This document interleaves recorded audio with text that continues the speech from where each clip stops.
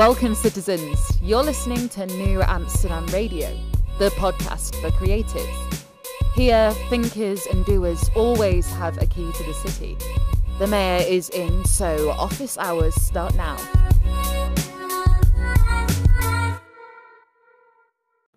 Welcome, citizens. New Amsterdam Radio is right now. In the thick of it, the dog days of August for most of the country, probably sweltering heat. And in Los Angeles, we kind of have that little bit of a temperate kind of thing happening. It's still in the 80s, still in the 70s. Some afternoons can be pretty sweaty, especially if I'm on air recording some of my shows, but it's not too bad. And almost every year where I decide it'll be the year I'll get an air conditioner, that's when the fall comes and cools everything down. But how is everyone doing? What projects are you working on? I'm just dying to know. Make sure you hit me up at New Amsterdam on Instagram, and at New_Amsterdam with all of your projects, requests for guests, all of that great stuff. And I do review it. I appreciate your likes, comments, shares. This show is the podcast that could. I understand you have so many other options to check out for your audio listening pleasure, but you tend to rock with me, and that's greatly appreciated. Before I get to my talk with Phil Svitek, I just want to say that for me, on my own personal projects, my book, Graduation Day, has been released. It's been out for about a week or so of this recording, and so far, the reception's great.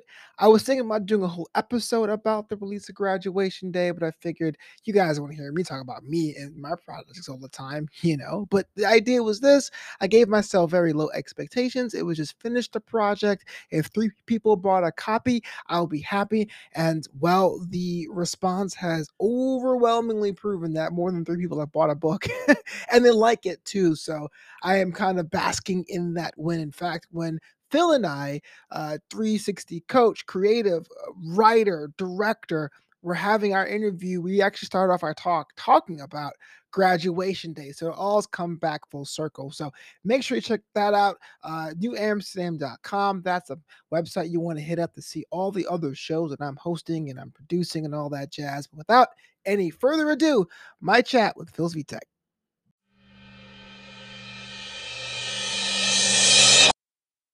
So we're talking about Graduation Day release this week, and the reason why I released in August is because it was supposed to be done in June, and I was just so late on it, and I should have a whole big thing you're saying.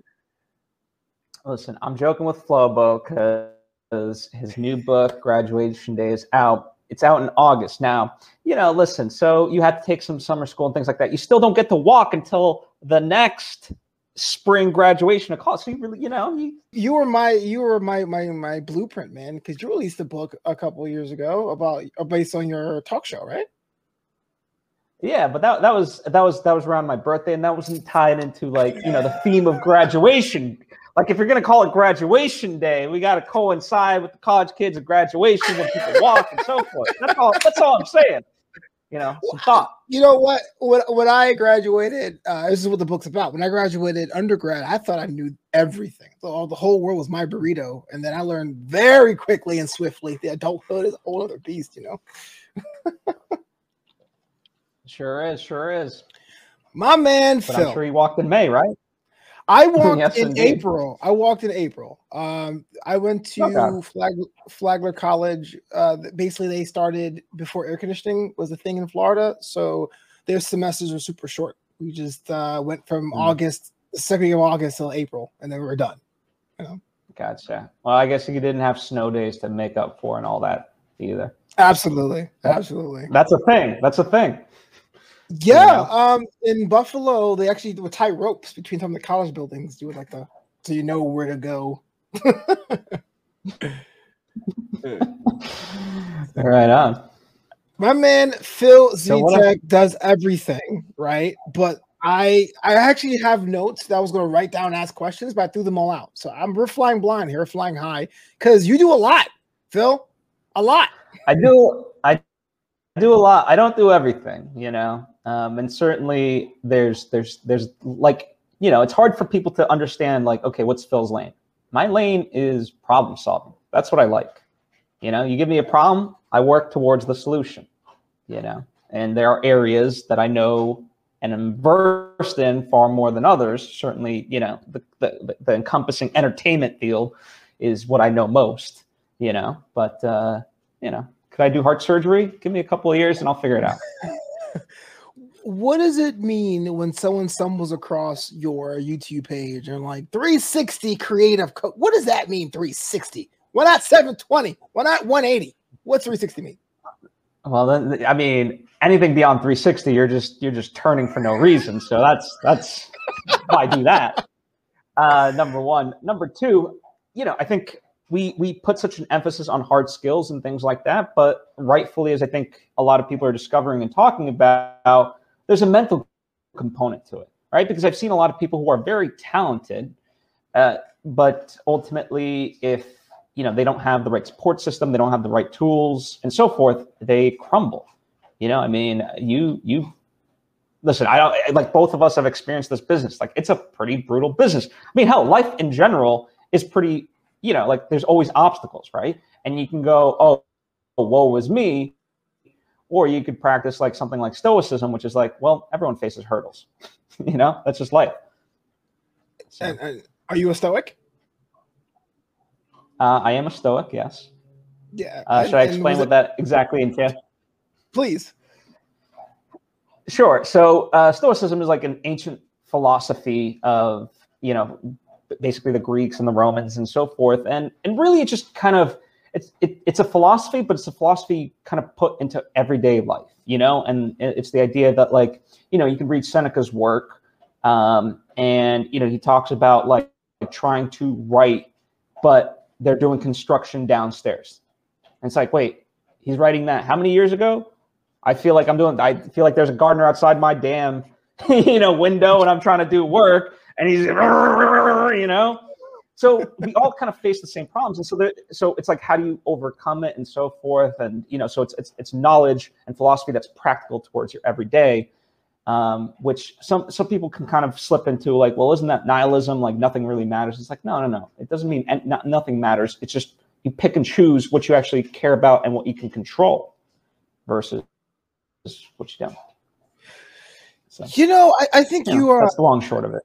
We would say in our creative circles that Phil, man, he's deep as hell. And here's a little bit of an anecdote. When I was at AfterBuzz TV, which we talked about a bunch on the show, Phil, I was in his last class. He was my professor, if you will, when it comes to the hosting thing.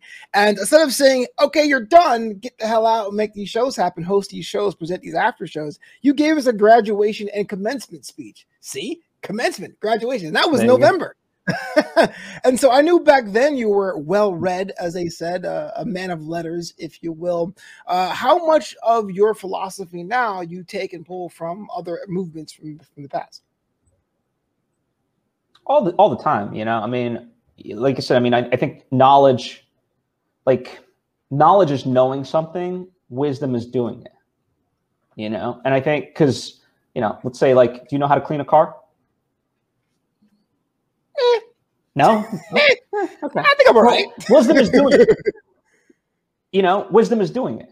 That's really what, and so like I think we overemphasize the idea of knowing something and so forth versus like actually doing it. And so, you know, I always try to, whatever I learn, for me, viewing it from a lens of how does this apply to my life? How can I, you know, utilize this in the best possible way? And, you know, sometimes a lot of it, I mean, listen, you know, once you start really reading self-help books, it's the same thing over and over again, just said in a different way, which I'm not complaining about. I think the messenger is equally as important as the message, you know, because there are certain points in our lives that we're ready to receive it. Some people might need to hear it from me, others from you, others from somebody else entirely. You know what I mean? That's not for me to determine. That would be the ego speaking and so forth, right? So, so in that sense, yeah, you know, but I always, the point being, I always focus on what actions it actually leads to, you know. What would you say is your favorite movement? That's a weird question to ask. Is that, what would you say the one you pull from a particular author, a particular time period, a particular location? I guess, I mean, it really depends on the situation, but like I do like Ryan Holiday. He's an author who's done like The Ego is the Enemy, The Obstacle is the Way, stuff like that. But just in general, I think we live in a world where we try to put things into binary things, this or that. And to me, it's like this and that, And so, yes, I like Ryan Holiday and I like his books, but I also like Joe Dispenza. I also like Brene Brown. I also like, Anita Hill. I also like Martin Luther King. There's something to be gained from everyone. And I think that's where we kind of mess up overall as people. We don't find the nuance, and, just a simple thing that really bogs people's mind is the idea of like, are you a good person or are you a bad person? And it's like, technically we're both all the time. It's not the person, it's the action, Flubbo, overall, you are a good person. Have you told them? There you go. So, but that action in itself, not good, right? But it doesn't come to define you. I mean, listen, I've lied too, so don't worry about it. But you get what I'm saying? So like, that's the thing. Like we have to really start kind of seeing things in a more nuanced way rather than just put things into, categories. One of the things worried about categories is that there's a philosophy that kids nowadays, our age and younger, are just doing too many things at once. And there's also the other school of thought of saying you should learn one thing and drill down and be professional. Now, I was on your show a couple months ago. We talked about this, about what does it mean to dabble in the arts. But you do that too. I mean, you're a filmmaker, you're a writer, you're a coach, you do things on YouTube. Like, how do you define what you do? And is it a bad thing that you have multiple disciplines at once?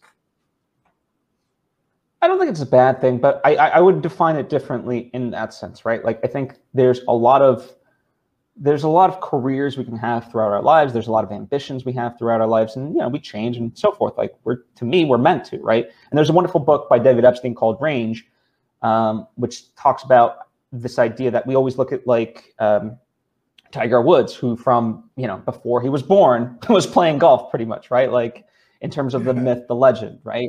But really, he's an anomaly because other successful people do dabble in other things. And in fact, that's what makes them stronger at what they do, right? So it's the combination of the various things coming together. So in that sense, I think where we get hung up on, is it this or that? I think you can do multiple things, just maybe not all those things right here, right now. Some things, yes, may have to be put on hold for 6 months, a year, maybe 5 years, maybe 10 years. And trust me, there are plenty of things in my life that I still want to do that at this moment, I'm not afforded that. But I don't look at that as a negative. And I think too many people go, oh, woe is me, I'm not where I want to be. It's like, I'm exactly where I'm supposed to be. And I'm climbing the ladder in my own pace. And when I'm ready to do those things, then I'll do them. Just not right now. That's it. Just not right now. What keeps you intellectually hungry? What keeps you going with all your different projects, all things you're working on? I mean, it's very easy to be like, I was dope last year. I'm just going to take a break for the next 2 decades. What keeps you going?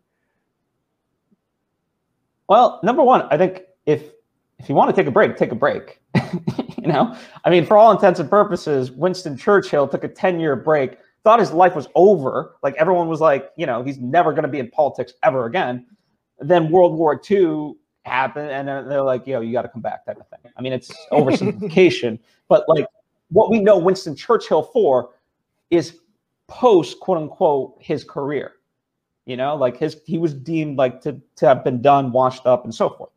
So I think number one, rest is okay. Number two, what motivates me is there's just so many things that I like exploring and I have a curiosity towards, and that I want to kind of express with the world, So like, for example, my upcoming project, it's this idea of, I don't think we talk about kind of the mental aspects of what it means to be in your mid-30s, especially seen through today's lens. Like when you're in 20s, it's like it's okay to kind of be thinking, exploring and things like that, but it still kind of gets viewed down upon. So then definitely by your 30s, you're really supposed to have it figured out, and God forbid you don't.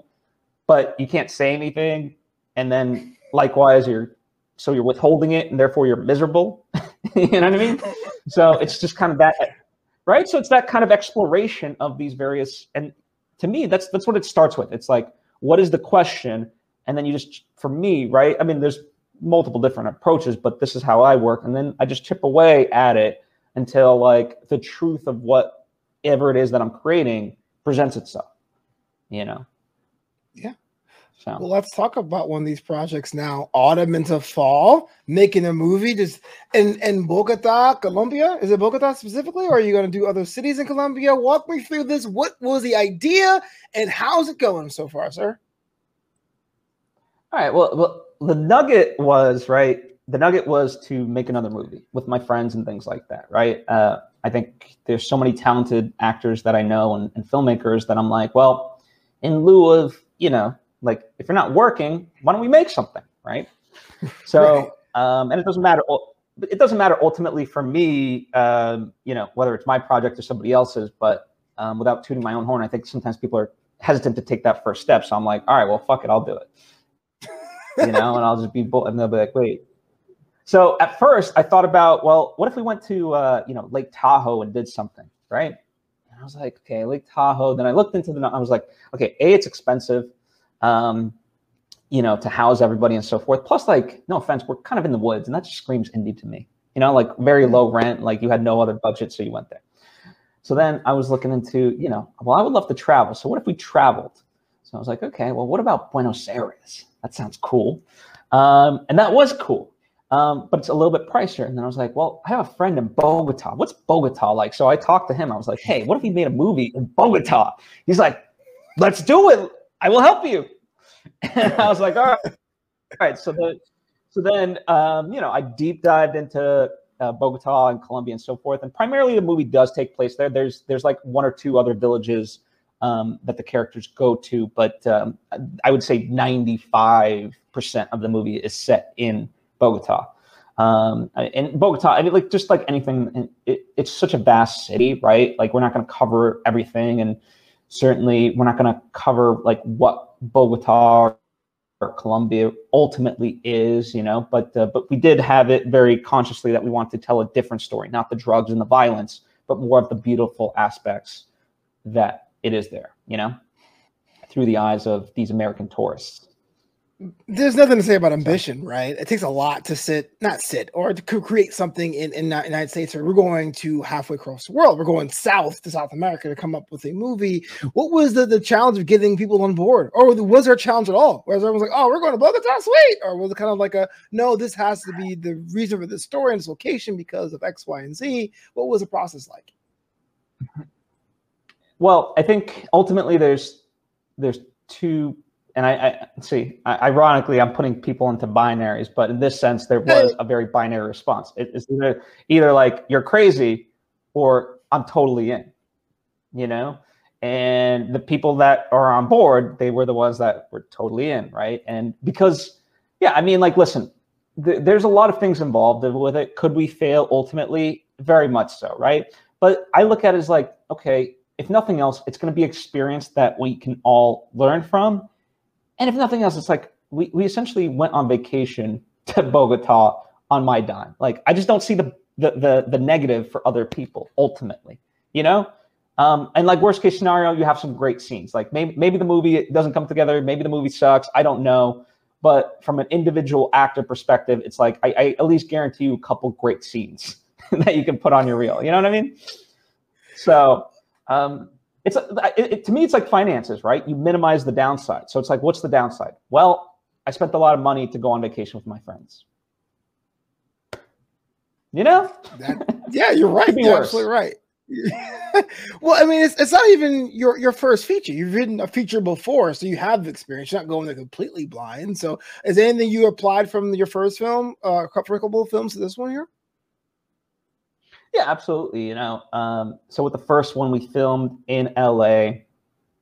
And it was filmed primarily in downtown LA, specifically Grand Central Market. You know, and a lot of lessons learned from that, right? Of just, you know, filming it, writing it, scheduling it, interacting with actors and so forth, editing it, And through that journey, you know, I got to know, and specifically like the person in Colombia, right? The sound designer whose name is Edgar. And, you know, now he's on board for this movie from the start of it, right? And his wife is also like a filmmaker. She's involved and stuff like that. So, you know, part of it is the friendships that were made, B, just the confidence knowing that I have done it, you know what I mean? Because with the first one, right, like whenever you venture to do something you haven't done before, it's like, what are the things that are comparable that I have done that I can utilize, right? So with the first one, it's like, well, I've made short films, and this is just a little bit longer. And with that one, you know, we primarily filmed across weekends, so we had a lot of in-between time as well to kind of reset, if you will. And now, you know, we're taking all that stuff and just, yeah, I mean, we're going to the next level. We don't make, at least it doesn't seem like an incremental step. It's like, you know, with the first one, we went to level 5. With this one, we're going to level 20. But that excites me, you know? Oh, absolutely. I mean, it should, right? The first feature, Idol. I saw that live. I didn't see it live. I saw it at a film festival. I was in the virtual room when it was happening, and this one's Autumn into Fall. But naming conventions, let me ask you that. Like, how do you go about naming your projects? They don't seem very standard. Everything has a reason and purpose, Phil. What up? Yeah, I mean, you know, I think about, like, some people come up with the title first. Some people, you know, for me, it kind of finds itself. You know, sometimes the title does come. Other times, like, you know, I have to really kind of sit with it. And so Idol really fit because it's really, you know, idle, not spelled the traditional way. It's more like the implication of idyllic, right? Like, what is the most beautiful version of something, right? And so the movie itself is essentially kind of a love letter to LA. You know, it showcases 6 different people ultimately trying to find their way in this crazy city. So that felt like a title that fit. Autumn into Fall fits for this next movie. I can't explain it because then it spoils it. But it does fit. So, and it, you know, and it's just something enticing, like, wait, autumn into fall? Isn't fall autumn? What does that mean? That's what I thought when I saw it. I was like, all right, Phil, wink, wink. I get it, wink. But now I guess you're telling me I have to watch the movie to get it. So, yeah, you know, why not? So one of the coolest things about being a force of nature like yourself is that you're not just doing this alone. This one, Autumn to Fall, is being crowdfunded, and we're seeing people come out there to support the Phil brand. Walk me through that as a creative, being able to have a project and have it so confidently out there and have people actually buy in. I mean, what was the feeling that went through your mind when that was happening? Well, number one, as soon as like the first donation comes in, you're like, okay, crap, I guess I have to, like, there's no turning back from this. You know what I mean? Now, like, people have put in money to see this make happen. And, you know, I mean, I guess I still could fail. I just have to figure out then to return their money, you know? Right. But yeah, it's both a humbling experience, gratifying experience, you know, that people actually do believe in you, and so forth. And certainly it's an awkward time to be trying to raise funds, you know, because essentially, like, I mean, again, like, let's not pretend, ultimately I'm taking my friends on vacation, right? And we're making a movie. So there's a product to be had, but at the same time, you know, we're still in the pandemic and things like that. I understand it's very difficult to be asking someone for money for something like that. And so, you know, I don't expect people to give. If they have it, great, and they want to support it, by all means, but I don't shame people into it, you know? And yeah, you know, for me, it's like whatever, like, the movie was going to get made one way or the other. This, just whatever money kind of came in through this was just the way, so it didn't financially, you know, like, it just made our lives a little bit easier, right? And part of it is I always like to think, like, what's if we're going to do this, sure, you can just look at the movie as like the byproduct, and that's what they get. But what else can I offer them that you know, makes it worthwhile for them, you know? And so I try to be very specific of, like, okay, cool, well, we're creating, like, what we're dubbing like a guidebook right, for all the actors, that has all the various information about, you know, how to travel there, where to stay, you know, what are some cool places. So it's like, hey, I don't know if people will ever visit Bogota, but it's like you get your own little personalized, you know, guidebook through our perspective, right? There's options for like a cast Q&A, test screenings, you know. For all things considered, you can, you know, people had the choice to be an executive producer for, you know, so like your name in the credits, and all things considered, for $250, you know, that's technically not a lot of money to be an executive producer on a movie. So, so I tried to, you know, sprinkle those kind of things in there. Full disclosure for our listeners, I am an associate producer on the project.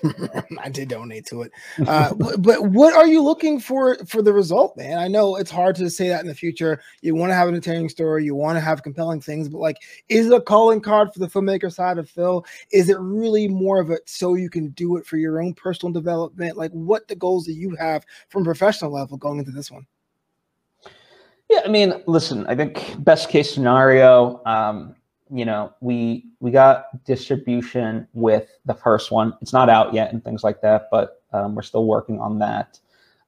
So with this one, same thing, you know, get some notoriety through film festivals, get it out there. And yes, I would love to have this be like a thing where, you know, I'm not looking to like go direct the next Marvel movie, but it would be great to continue in this vein of making the types of movies that I want, even on this, you know, ultra low budget level. And selfishly, I would love to have this be a springboard for the actors involved.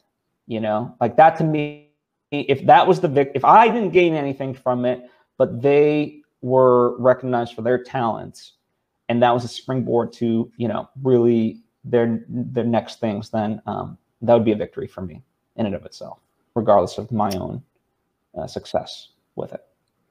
Autumn into fall, you got to get in it now if you want to be an investor like moi. But a question about you personally: what's one thing people get wrong about Phil's VTech? What's something that you're just like, why does everyone feel this way or believe this about me? It's a myth. It's not true. Here's a time to clear the air.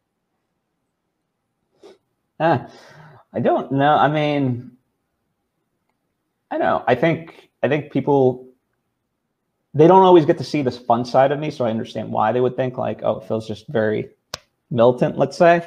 But you know, for me, there's a time and a place, and I'm definitely, you know, my love language, if you will, is sarcasm. You know me, I love to have a good laugh. I'm sending you mean texts and whatever bullshit all the time. Yes. So, you know. I've never heard the love language being sarcasm. That was another chapter, I guess. It's like gifts, quality time, sardonic memes. Okay, that's cool. That's cool. Oh, I was just, you know, like I love South Park and, like, you know, satire, like, you know, highbrow comedy that deconstructs the world type stuff, you know, with a sense of dark humor, you know, sometimes too dark for people, but it is what it is. Yeah, exactly. It is what it is. Tell them to get used to it. You're not going anywhere. What's one person that you would love to collaborate with that you haven't yet or work with? I mean, I wouldn't even necessarily need to collaborate with. I would just love to, like, observe Robert Rodriguez. You know, like literally just be a fly on the wall and just watch him work and so forth. Like he to me is so fascinating. You know, his like style of filmmaking he calls like the mariachi style, which, you know, is a callback to his very first movie called El Mariachi, where he made a feature film for $7,000 and it was an action movie. And this is like, we're talking like shot on film, you know, which is really like, you have to be very technical and know how to do and so forth. And yeah, so for me, I've always been a huge fan of his. I think he's extremely brilliant, just breaks down every barrier. And, you know, much like when I was growing up, I used to go to this news station and watch this editor named Brian. And like literally like, you know, because we did a tour as a school and we kind of saw him. And, you know, all the news stuff. And like, literally, I just like, I forget who I asked, but I was like, basically like, can I sit and watch you? And he was like, oh, but it's like intense. I was like, I'm literally just going to be in my corner. Like, I will say nothing. I will do nothing. I just want to watch you. And I would literally just watch this guy edit promos for hours on end. And that's how I learned to edit. Wow. And then started doing it myself. Yeah.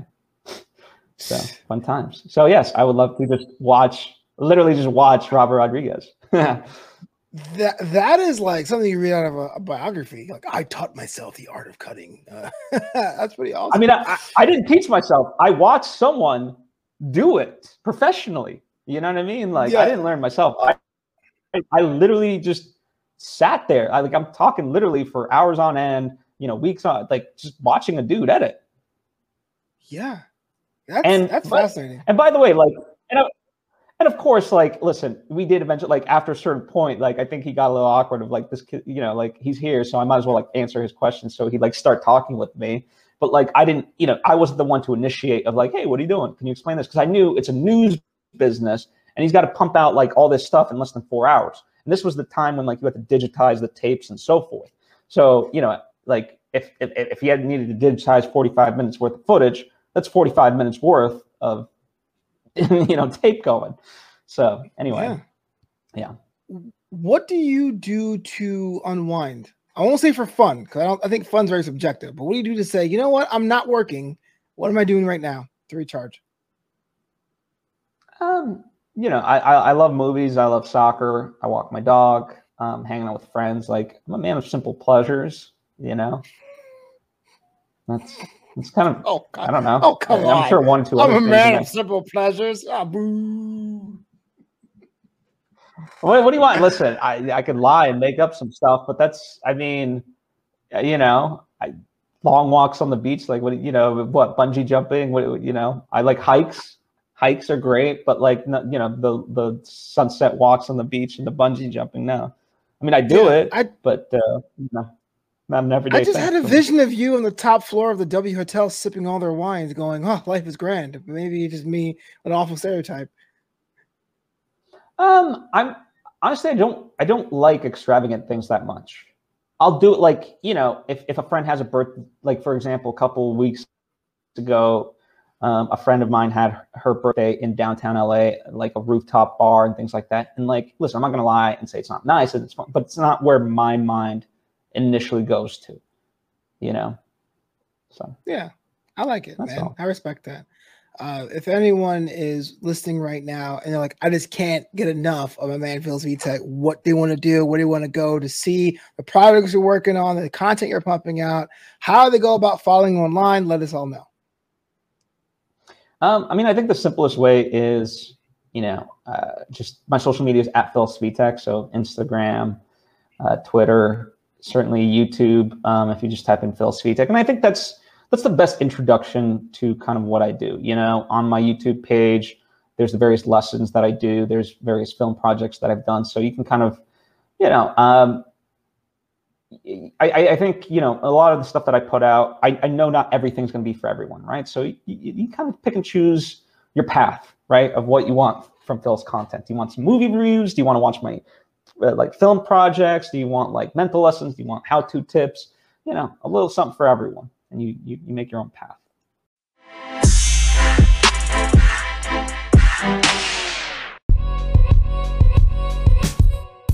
Thanks so much for listening to New Amsterdam Radio. Learn more about the show at newamsterdam.com. That's KNEW Amsterdam.com. Until next time, this city is yours.